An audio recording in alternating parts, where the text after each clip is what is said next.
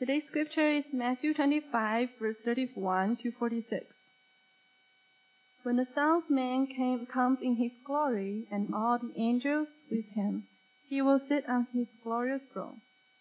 All the nations will be gathered before him, and he will separate the people one from another, as a shepherd separates the sheep from the goats. He will put the sheep on his right and the goats on his left.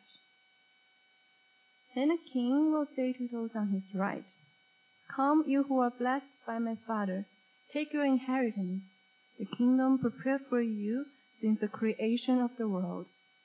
For I was hungry, and you gave me something to eat. I was thirsty, and you gave me something to drink. I was a stranger, and you invited me in. I needed clothes, and you clothed me. I was sick, and you looked after me. I was in prison, and you came to visit me." Then the righteous will answer him, "Lord, when did we see you hungry and feed you, or thirsty and give you something to drink? When did we see you a stranger and invite you in, or needing clothes and clothe you? When did we see you sick or in prison and go to visit you?"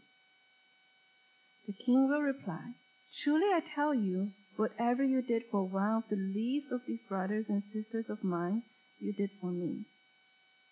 Then he will say to those on his left, "Depart from me, you who are cursed, into the eternal fire prepared for the devil and his angels. For I was hungry, and you gave me nothing to eat. I was thirsty, and you gave me nothing to drink. I was a stranger, and you did not invite me in. I needed clothes, and you did not clothe me. I was sick and in prison, and you did not look after me." He also will answer, "Lord, when did we see you hungry or thirsty or a stranger or needing clothes or sick or in prison and did not help you?" He will reply, "Truly I tell you, whatever you did not do for one of the least of these, you did not do for me." Then they will go away to eternal punishment, but the righteous to eternal life. This is the word of the Lord.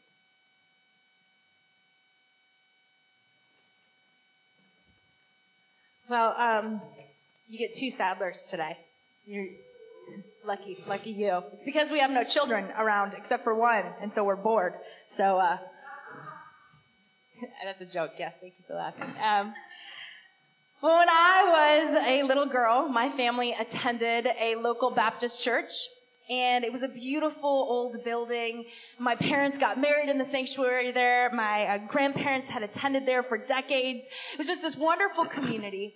And our Sunday morning services had a slightly similar rhythm to this, where the kids would start in service with the adults, and we would sing together, and then we would be dismissed to go to children's church. And similar to a lot of the kids here, as soon as they get the go-ahead, I'd be resisting the urge to sprint down the aisleway, through those double-wide white doors, down the blue carpeted hallway, and into the basement classroom, where we would sit and hear stories about Jesus. And I remember we sat in rows in these little chairs, little kid chairs, but the 5th graders, they got to sit in the full-size metal folding adult chairs in the back row. And the envy of everybody still in their single digits. And week after week, this little old lady, Mrs. Barsoon, in her polyester, colorful 1970s dresses. Yes. She was great. She would tell us stories, and she would sit in front, just this tiny little old lady, and she would sit in front of this group of kids, and she would tell us stories from the Bible about David and Goliath and Noah's Ark and the Exodus from Egypt and Jesus feeding the 5,000 and walking on the water and going to the cross for our sins. And every week after she finished her story, without fail, she would talk about how Jesus invited the children to him. And then she would ask if there were any of us children there who would want to invite Jesus into our heart and be saved. And I remember the week where, with all heads bowed and all eyes closed, I felt this irresistible urge as a small child to raise my hand and say, yes, I wanted that. And as the rest of the class was dismissed, I stayed after, and I went up and I sat on Mrs. Barsoon's tiny little lap. I don't know how I didn't break her. And I prayed with her what I would learn later was called the sinner's prayer, where I admitted that I was a sinner. And if you know any 6-year-olds, you know that that is not a far stretch, okay? happens early. And I asked Jesus to come into my heart. I was now saved, and I would not go to hell, but would go to heaven. And for a long time, that was my full understanding of salvation. That salvation was one moment in time where I made a decision that would get me my ticket into heaven. And there's a lot of you I know in here, because I know many of your stories that are a lot like that. You've grown up in the church. You've sat next to Sunday school teachers. You've made decisions to follow Jesus and ask him into your heart, whatever that means. And that has been a big step for you, a real step for you. But if you're like me, you didn't have that. You weren't immersed in the Christian culture, and so there was no blue carpets going downstairs to any really fun time with kids. Instead, you just kind of were like, if there's a heaven, I'm at least not as bad as those guys, so maybe I'll get there. That may be your theology today. Or potentially you've been told by priests or pastors that you've kind of gone through a list of sacraments, whether baptism or communion or confirmation, and because of that, you have your ticket to heaven. Or maybe some of you have confused legalism and the law with the gospel. We can talk about that a little bit later. But you've constructed your own list of commandments in your head that if you check all of these boxes, then, and only then, will you be right with God and saved. The reality is that salvation and judgment, it's just confusing. Jesus comes onto the scene with all of our preconceived conditions of what it means to be saved, and he just flips the script right away. For one guy, he looks at him and says, you want to be saved? Go sell all your stuff. For another, he heals him physically and then talks about the forgiveness of his sins. Some are saved merely because they are 6 and 7 years old, and Jesus looks at a crowd and says, the kingdom of heaven belongs to these. For others, he says they must be born again, not a natural birth, but a spiritual one. And now he adds another level to the confusion by wrapping our judgment or our salvation around this principle of radical generosity. He says, for those that are sheep, they are with the king. They are part of the kingdom. They've done the right thing for the least of these. And in some mysterious way, as they've done the right thing for the least of these, it has transferred to some supernatural experience with me, the king. For those that are goats, different than LeBron James. That wasn't funny. You don't need to laugh at funny jokes. They got it wrong. The goat has gotten it wrong. They will miss out on the kingdom. And somehow, because of their functions in this world, they have disconnected themselves from the king in that kingdom. What we do know about salvation from this teaching is that it is given from the shepherd to the sheep. And there's a freedom of being united with the shepherd, of being united with the king in this intimate communion. A communion that the shepherd to the sheep, he's leading the sheep to free pastures. He's giving them his provision and protection from their enemies. It's a full life. And for us, that translates to being with the king, being protected and being provided for, this full life with him forever. And I don't know about you, but I don't want to be questioning whether or not I'm secure. I want to be done feeling stuck. I want to be done questioning whether or not I'm alone for life, worrying about whether or not I'm going to have enough. I want a shepherd to give me that type of salvific life that he gives to the sheep. And so, according to this passage, it means that I need to understand what it means to be a sheep. I need to live like a sheep. This is all the throwbacks to me growing up. There was this song, and it was like, I just want to be a sheep. And we would go, ba, ba, ba, ba. It gets worse than that. I'll stop there. I really hope as you're trying to fall asleep tonight, you just picture us. Ba, ba, ba, ba. It's weird. On a bunch of different levels. But if I need to be a sheep, then show me the way. I want that. I want that type of salvation, of a free life, of a full life, of a life that is provided for and protected and connected. I want that, and you want that. So this teaching begs us to ask the question, well, what is the generous way of the sheep? Yeah, and what's the difference between the way of the sheep and the way of the goat? So first you see this in the scripture. The way of the goat has to do with charity. The way of the sheep has to do with proximity. Those are two very different things. The scripture says, then the king will say to those on his right, come, you who are blessed by my Father, take your inheritance, the kingdom prepared for you since the creation of the world. For I was hungry, and you gave me something to eat. I was thirsty, and you gave me something to drink. I was a stranger, and you invited me in. I needed clothes, and you clothed me. You clothed me. I was sick, and you looked after me. I was in prison, and you actually came to visit me. This is a passage of proximity. These are all verbs that demand our closeness with other people. Proximity is important, and here's why. Because most of us who live in the United States, and yes, I'm going to bring nations into it because this passage is actually about dividing nations, not just individuals. This is important to the United States because we largely have the ability to remain distant from others' pain, others' hurts, others' trauma, hunger, and distress while still being able to be somewhat charitable. Almost all of us in this room, even those who are under-resourced, have the ability to be somewhat charitable on some type of level and still remain distant from other people's pain, hurt, trauma, and distress. We can send a check.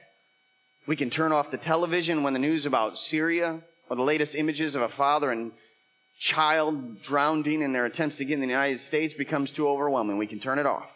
We have that privilege. We can drop bags of clothes off at Salvation Army without ever having to clothe one person. And the principle of proximity, it differentiates Christianity from other worldviews. I mean, outside of the fact that God doesn't wait at a distance for us to get it right and instead comes close to us in proximity, for many worldviews, we're given, Islam is a great example of this. They're given benchmarks of charity.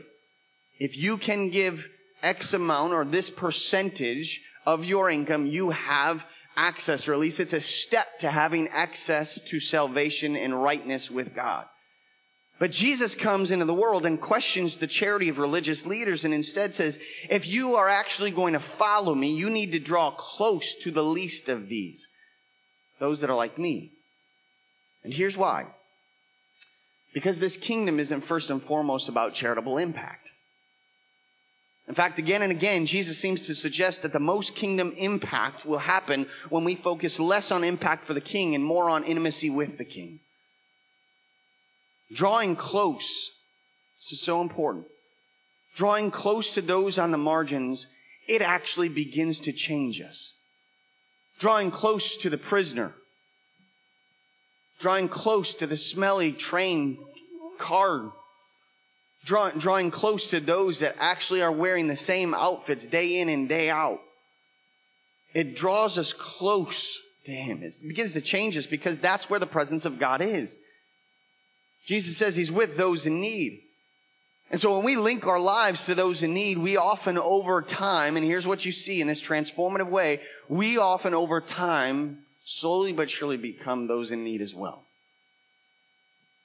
Oh, it's interesting. I was just thinking, Chris, who's up there playing synth this morning, he said we were talking about the heat and how discomfort, actually, when we're in high levels of discomfort, it brings out, our true self.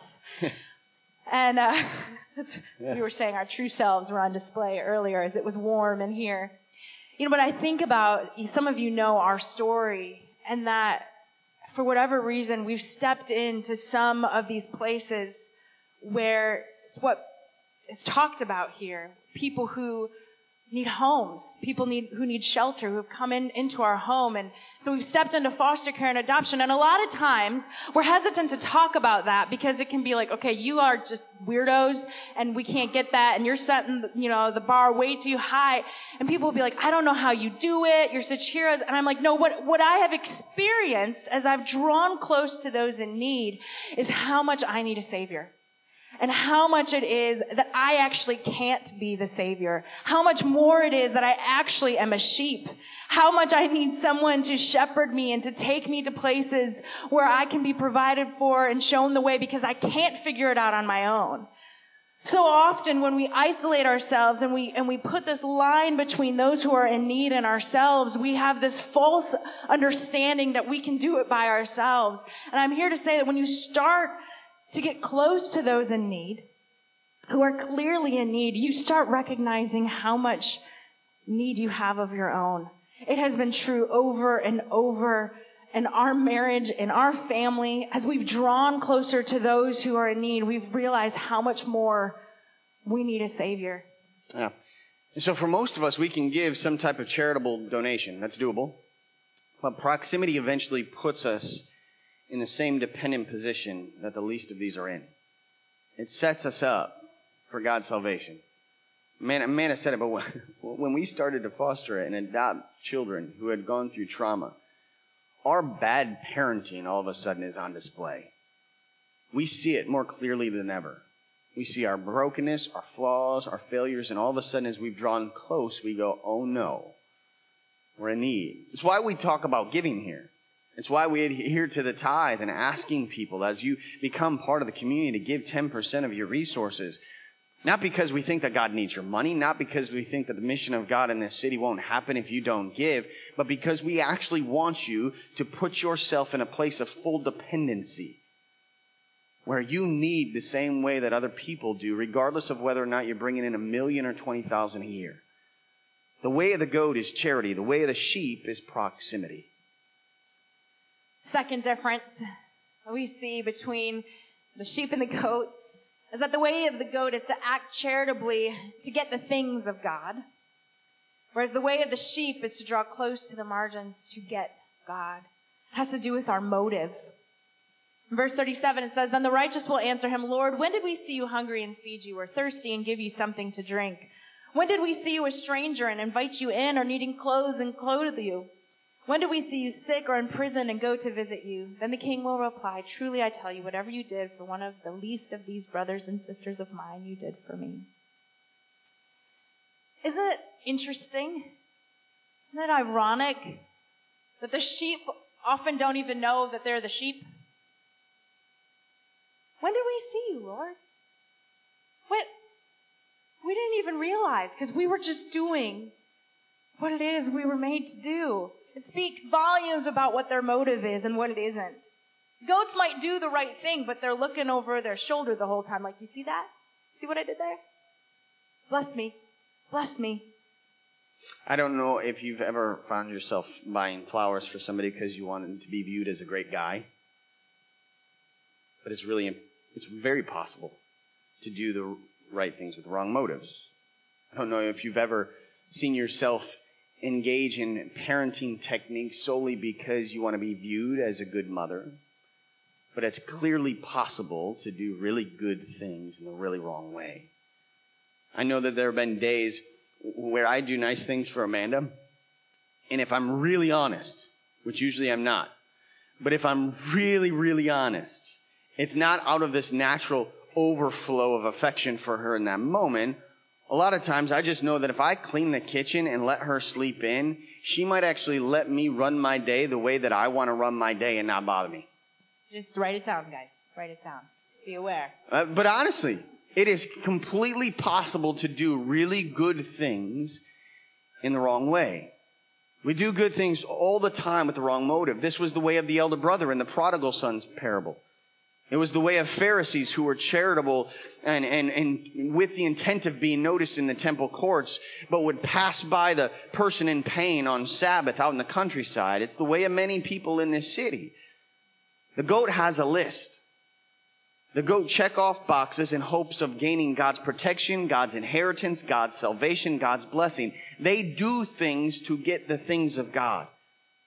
But if God is actually like Jesus, we say he is Jesus, but if he's like Jesus, then God is not a transactional God who waits to be paid in behavioral dollar bills before he gives you some extent of his love, but instead is looking for union and relationship and affection and proximity. You see, the way of the sheep is different. Sheep follow the shepherd. They go to where the shepherd is. And this passage is the roadmap to Jesus' radical love. You want to find Jesus? If you are honestly here today going, I haven't really felt Jesus. I don't know where Jesus is. I want to experience God. If you want to find Jesus, this is the roadmap. Go where Jesus is. Where is Jesus? He's on the margins of society with those who need him. This is why Jesus, his famous sermon, the Sermon on the Mount, listen to how he starts this out. "Blessed are the poor in spirit, for theirs is the kingdom of heaven. Blessed are those who mourn, for they will be comforted. Blessed are the meek, for they will inherit the earth. Blessed are those who hunger and thirst for righteousness, for they will be filled. Blessed are the merciful, for they will be shown mercy. Blessed are the pure in heart, for they will see God. Blessed are the peacemakers, for they will be called children of God. Blessed are those who are persecuted because of righteousness, for theirs is the kingdom of heaven. The way of the sheep is proximity. And when you spend lots of time with people who are in need, you spend time with Jesus. You begin to do the things that Jesus does. You give, you clothe, you meet the needs of those who can't meet their needs themselves. Is it intentional and effort-filled to follow Jesus? Yes. But is it intentional and effort-filled for spiritual fruit or the things of Jesus to come out of you? No, it just happens. It's like a tree outside doesn't go, I'm gonna make lemons. No, it positions itself in a place with the correct soil and sunlight and water, and lemons come forth. And so for us, this is a passage where our proximity and our motive of just being where Jesus says, this is where I am. I'm on the margins. I'm with those in need. We start positioning ourselves there, and the spiritual fruit will start coming out of us. That's all about motive. Which is why earlier on in Matthew 6, Jesus says, so when you give to the needy, do not announce it with trumpets, as the hypocrites do in the synagogues and on the streets, to be honored by others. He says, truly I tell you, you've received the reward to the full, but when you give to the needy, this is the whole left hand, right hand stuff, right? Do not let your left hand know what your right hand is doing, so that your giving may be done in secret. This is Jesus going, if you draw close, you will be transformed in a way where all of a sudden the goodness and grace of God pours forth from you without any attempt and effort to do so. Doing the stuff of Jesus is the natural outcome of those who've spent time with Jesus. It just happens. And so for me as a pastor, I dream of the day. I really do. I dream of the day that you stand before God and go, wait a minute, when did I change that person's life? Or wait a minute, when did I radically change the trajectory of that family? Or hold on, when did I help lead a nation to experience God's grace? Or when did I change the political culture of this country? I don't understand where this is coming from, because you just won't know, because that's just clearly what comes out of you when you're in close proximity to the presence of God. That's what I long for. So, the way of the goat is charity, but the way of the sheep is proximity. The way of the goat, their motive is to act charitably, to get the things of God. The way of the sheep is to draw close to those on the margins to get God. And the last difference between the sheep and the goat that we're talking about is, what is it that we're looking for? This is about our vision, our proximity, motive, and vision. It says, then he will say to those on his left, depart from me, you who are cursed, into the eternal fire prepared for the devil and his angels. For I was hungry, and you gave me nothing to eat. I was thirsty, and you gave me nothing to drink. I was a stranger, and you did not invite me in. I needed clothes, and you did not clothe me. I was sick and in prison, and you did not look after me. They also will answer, Lord, when did we see you hungry or thirsty or a stranger or needing clothes or sick or in prison and did not help you? Lord, when did we see you? Oh, I didn't see you anywhere. And people talk a good game sometimes about what it means to mature spiritually. If we're giving more, then we're maturing spiritually. If we are attending more church services or small groups or events, then we must be maturing more spiritually. If we're retaining more theological, spiritual words, this is a big one, especially in a place like New York where intellect is so important, right? We want to be the smartest out there. Then you're maturing spiritually. But what if our spiritual maturation has more to do with our vision and what it is that we're seeing around us than it has to do with anything else? I think this is why Paul prays. I pray that the eyes of your heart may be opened, that we would begin to see the world as God sees.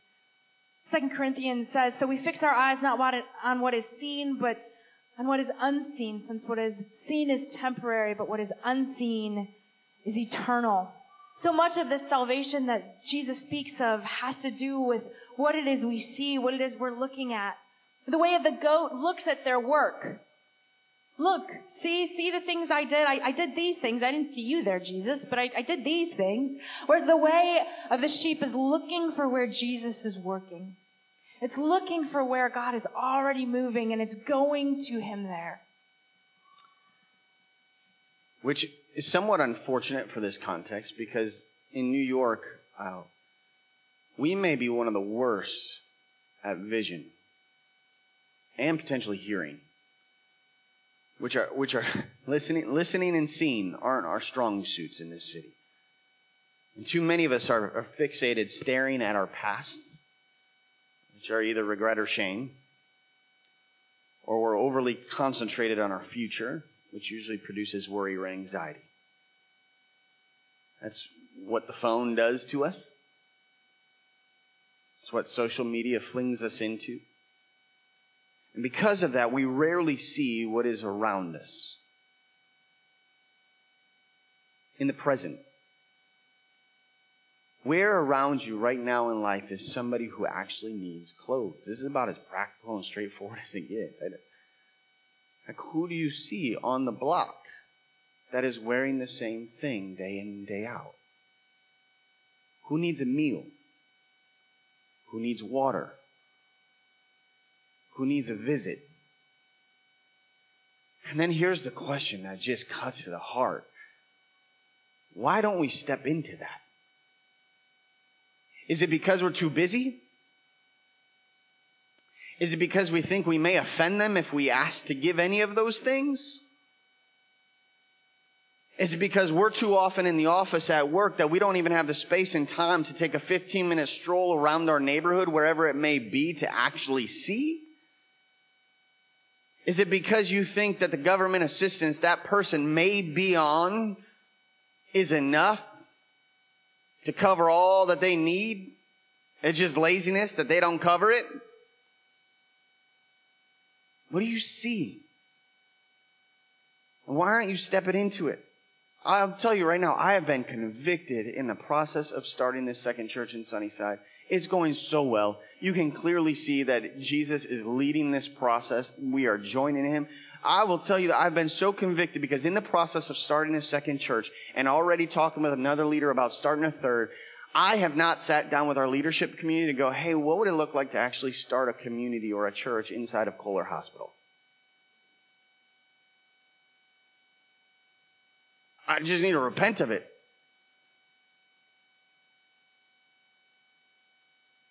Are we too stuck on our phones, linked into our earbuds and cell phone games to keep us from seeing the same people on the train that ride in the same car as us day in and day out?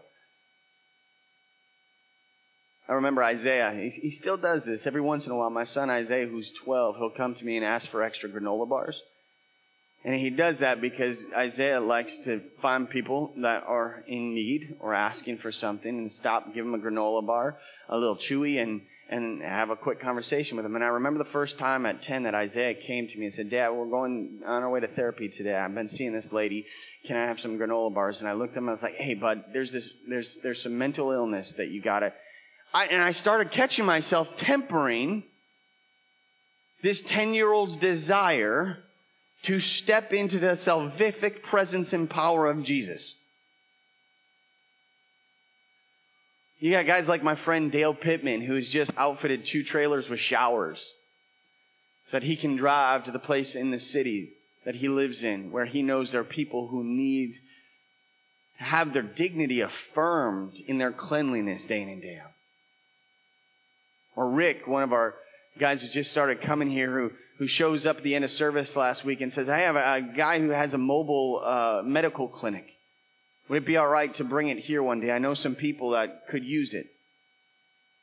Or Hewan and Johan, who are part of our church here, who mobilize, artists from South Korea and Paris and New York to go to a little village in Kenya where they empower young women and girls in the arts.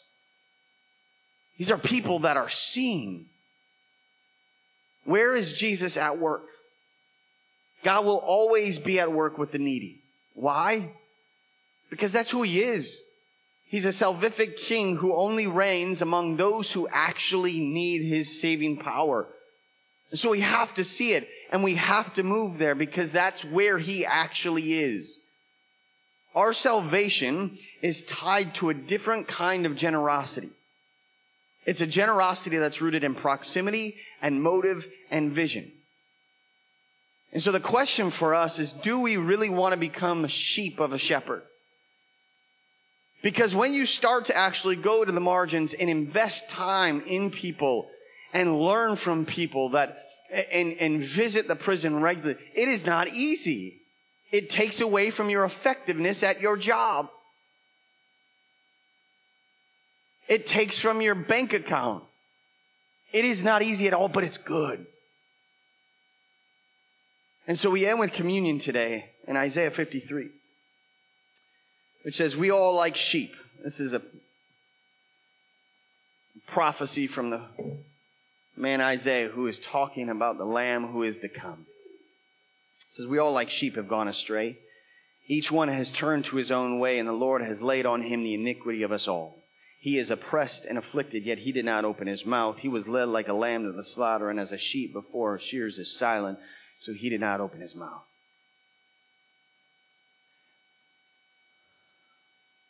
This Matthew 25 type of life, the way of the sheep, is not easy, but it's good. And the motivating force behind it all is that this is God. God becomes the lamb for all, so that we might choose the way of the sheep. God says, I'm done with you guessing what I'm like. I'm done with you guessing whether or not I should be held responsible for that war or this crime. And so I'm coming to show you exactly what I'm like. And he comes into the world as Jesus in the flesh. He says, this is who I am. This is the fullness and the depth and breadth of love that I have for you. And he lives this electric life with counterintuitive teachings. He empowers those on the margins, empowers prisoners with his spirit, empowers people that have no food and no clothes. He does things that every religious elite was not doing at that point in time. And then the shame and the guilt and the fear and the anger and the power hunger of man takes over and drags him to the cross of Calvary. This is part of our story. If this is real, this is part of our story. Human beings have played a massive central role in pulling God in flesh to the cross of Calvary, because we wanted a God that could give vengeance, and we wanted a God that could give justice, and wanted a God that would act violently on our behalf, and we didn't get it. We got this Palestinian Jewish rabbi. And so a part of our story is dragging him to the cross as the sacrificial lamb that was broken for the wholeness of the world, whose blood was shed out for the forgiveness of all sins, so that he might be able to defeat death and look us square in the face and say, I still love you, and this is how much I'm willing to go after you. When that starts to hit you here, you choose the narrow road with the narrow gate. You'll say enough to the broad road and the broad gate that leads to the center of the city of the empire. And instead, you'll find the narrow gate and the narrow roads that carve through paths and back alleys into East New York. And you'll be close, because that's where he is, and that's where it's best to be. Let me pray for us. God, we are grateful for your love.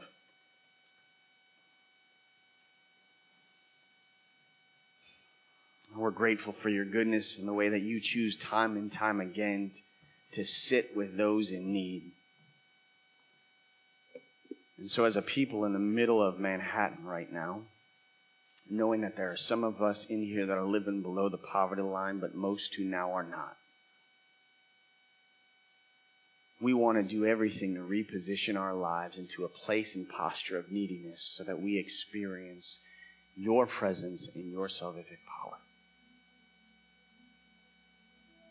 God, we choose you. We take our resources, we take our energy, we take our time, we take the apartments that you've given us, and we move them to you. We put them under your lordship so that we might be in need of your grace and your power. We choose the generous way of the sheep, God, so we can be with you, the shepherd, who leads us to space and freedom. You are what we long for. We are what we want.